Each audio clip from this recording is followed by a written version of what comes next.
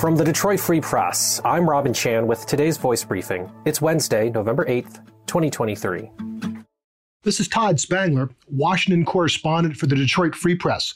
On Monday, former Congressman Peter Meijer, whose family owns the grocery store chain, said he's running for the soon-to-be-open U.S. Senate seat in Michigan. That's the seat currently held by Senator Debbie Stabenow, who is retiring after this, her fifth term. On paper, Meijer looks like a very strong Republican candidate. He's got great name recognition. He's rich. He's young. And he's shown an independent streak that could, in theory, help break the Democrats' 30-year hold on Michigan's U.S. Senate seats. But Meijer's got a big problem with the Republican base. He was, after all, only one of 10 House Republicans to vote to impeach then-President Donald Trump for instigating the January 6, 2021 riots at the U.S. Capitol. Trump never forgot it, and neither did his base. That's a big reason Meijer lost his re-election bid, and that West Michigan seat he used to hold is now held by a Democrat. Meijer clearly is thinking that he can split a crowded field and slip through to the Republican Senate nomination next August. We will see. Former Congressman Mike Rogers and former Detroit Police Chief James Craig are already in the race, as are others. And everyone will be watching to see what Trump has to say about the Republican field.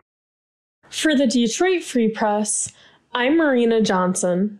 A motorcyclist was recently injured after hitting a deer near Grand Rapids. Vehicle-deer collisions are common in Michigan, with over 50,000 taking place in 2021. However, there are safety precautions that can be taken to handle these situations, especially beneficial to motorcycle drivers. Recommendations include being extra cautious around dusk and dawn when deer are active, wearing safety gear like a helmet, avoiding swerving, and more. For additional information, visit freep.com. This is Phoebe Wall-Howard, an automotive reporter at the Detroit Free Press. We take you behind the scenes to the night that General Motors signed a tentative agreement with the UAW. It was October 30th, the day before Halloween, and General Motors had approximately 8 people at Solidarity House on Jefferson Avenue in downtown Detroit. The UAW had quite a few more. There were words exchanged between General Motors CEO Mary Barra and UAW President Shawn Fain. Go to freep.com to find out how things unfolded that night and what to expect in coming weeks. Find more from the Detroit Free Press on freep.com. That's FREEP.com.